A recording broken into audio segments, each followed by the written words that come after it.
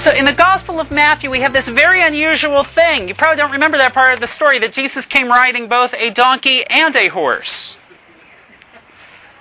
Well, why is that? Well, Matthew is very big on showing that Jesus is fulfilling the prophecy. And this is a prophecy from the 9th chapter of Zechariah. Matthew probably knew that Zechariah is using a poetic device. It's used throughout Hebrew literature, especially in the Psalms, where they say the same thing twice in different words. It's great when you translate into other languages because that's a poetic device that works in translation. What Zechariah wrote was, "See, your king shall come to you. A just Savior is he, meek, and riding on an ass, on a colt, the foal of an ass." When a king rode an ass into a city instead of a horse, he was indicating that he was coming in peace, not in aggression. The people surely recognized this symbol at the time. Their shouts of acclamation echo other Bible stories we have of kings entering Jerusalem, Solomon and Jehu and Simon Maccabeus, but most of all, Judas Maccabeus, when he came back after winning the victory over the Greek occupiers. The people laid down palms and their cloaks for him as well. Christ is our King. Christ is our Prince of Peace. Dear brothers and sisters, like the crowds who acclaimed Jesus in Jerusalem, let us go forth in peace.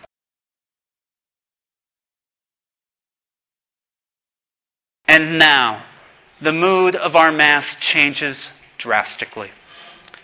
Zechariah said, "Your king shall come to you, a just Savior is he, meek and riding on an ass, on a colt." For the rest of this Mass, we journey with Jesus as he became king through his meekness, his humility, and his submission. Great crowds in Jerusalem shouted, "Hosanna to the Son of David." But in a few days, smaller groups, don't picture the crowds from the Hollywood movies, they agitated successfully for Jesus to be put to death. As we listen again to this story, let us ask ourselves, how are our life experiences like Jesus? How are they different? How are we similar to these beautiful passages we hear from Isaiah and Philippians today, describing who Christ was for us? The Passion account of St. Matthew is only slightly different from Mark, Luke, and John, or at least it seems to only be slightly different in minor ways. Most of the distinctive details are about others, not about Jesus. Judas commits suicide. Pilate washes his hands. Pilate's wife has a dream, maybe echoing the dreams of Joseph at the birth of Jesus. There's an earthquake. The saints enter Jerusalem, and soldiers guard the tomb. But if we focus on those details, will we miss the forest because of a few trees? There is another danger in hearing this Passion account, of equating the crowds of Palm Sunday with the people of Good Friday. We don't know the size of the crowds accompanying Judas to the garden, the size of the crowd demanding the release of Barabbas, or the size of the crowds mocking Jesus on Golgotha. But surely they were not as large as the crowds on Palm Sunday, and neither are they a representative cross-section of all Jews. The characters in the Passion include people who knew Jesus well and those who didn't know him at all. Friends and strangers alike rejected him. Friends and strangers alike accompanied him and interceded unsuccessfully on his behalf. A few days ago, I had the opportunity to make an overnight hike to Mount LeConte with people from another parish. It was a fantastic trip. Perfect temperatures. The clearest views that some people who had gone a dozen times said they had ever seen in their life. And I traveled with a small group, And we were all men, so a hike of 5 miles up and 5 miles down is enough time to solve all the problems of the world. We discussed domestic and international politics, healthcare and school reform, and whether Knoxville treated Quanzo Martin fairly. There was still time left over to ask the priest questions about religion. One guy in particular asked a lot of questions that forced me to exercise my brain as much as my calves and my hamstrings. Many of his questions were the usual topics, but there was also a conversation, an extended conversation, about the question that comes up every year during Holy Week, about the nature of suffering. It is hard to transition from the triumph of Palm Sunday to the seeming defeat of the Passion. How could Jesus' closest disciples betray and abandon him? Why did Jesus endure such abuse, torture, rejection, and death? How could this be part of God's plan? We may gain insights into this series of questions, what we call the Paschal Mystery. We may gain insights from time to time, but we will never fully comprehend the mystery in this lifetime. There are two things that strike me in this moment. The first, I can't remember if I included it during my pontificating up and down Mount LeConte, but the Passion to me proves that God is not remote. God understands the human condition. Jesus Christ emptied himself. He experienced the full range of human emotions.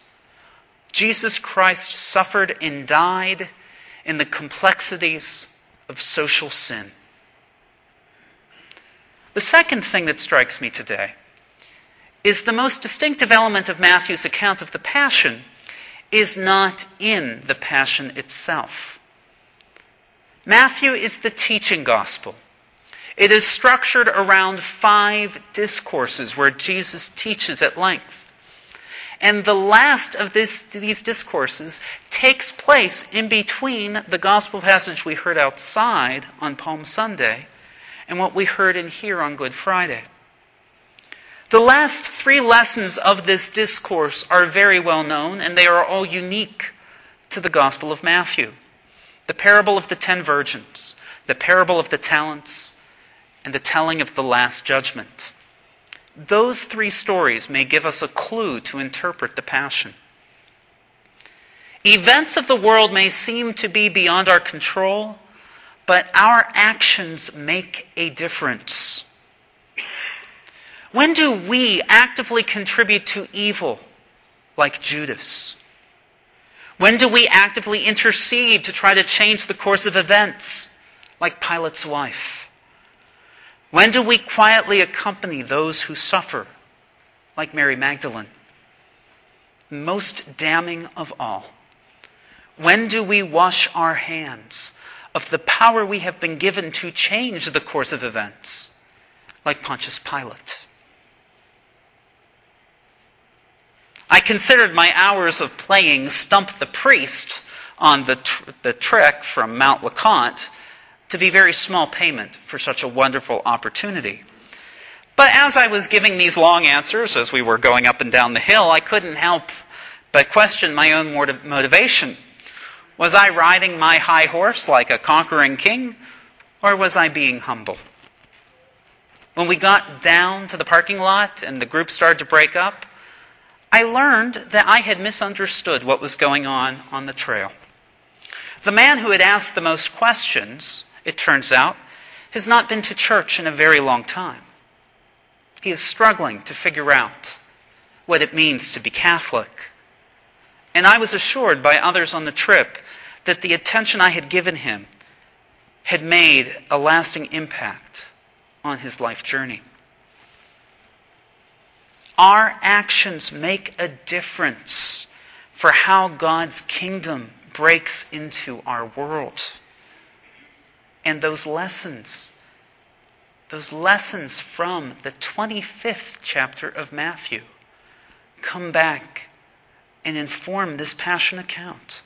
Whatever we do for one another, even the least among us, we do for Christ.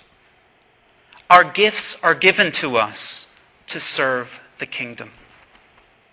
We know neither the day nor the hour.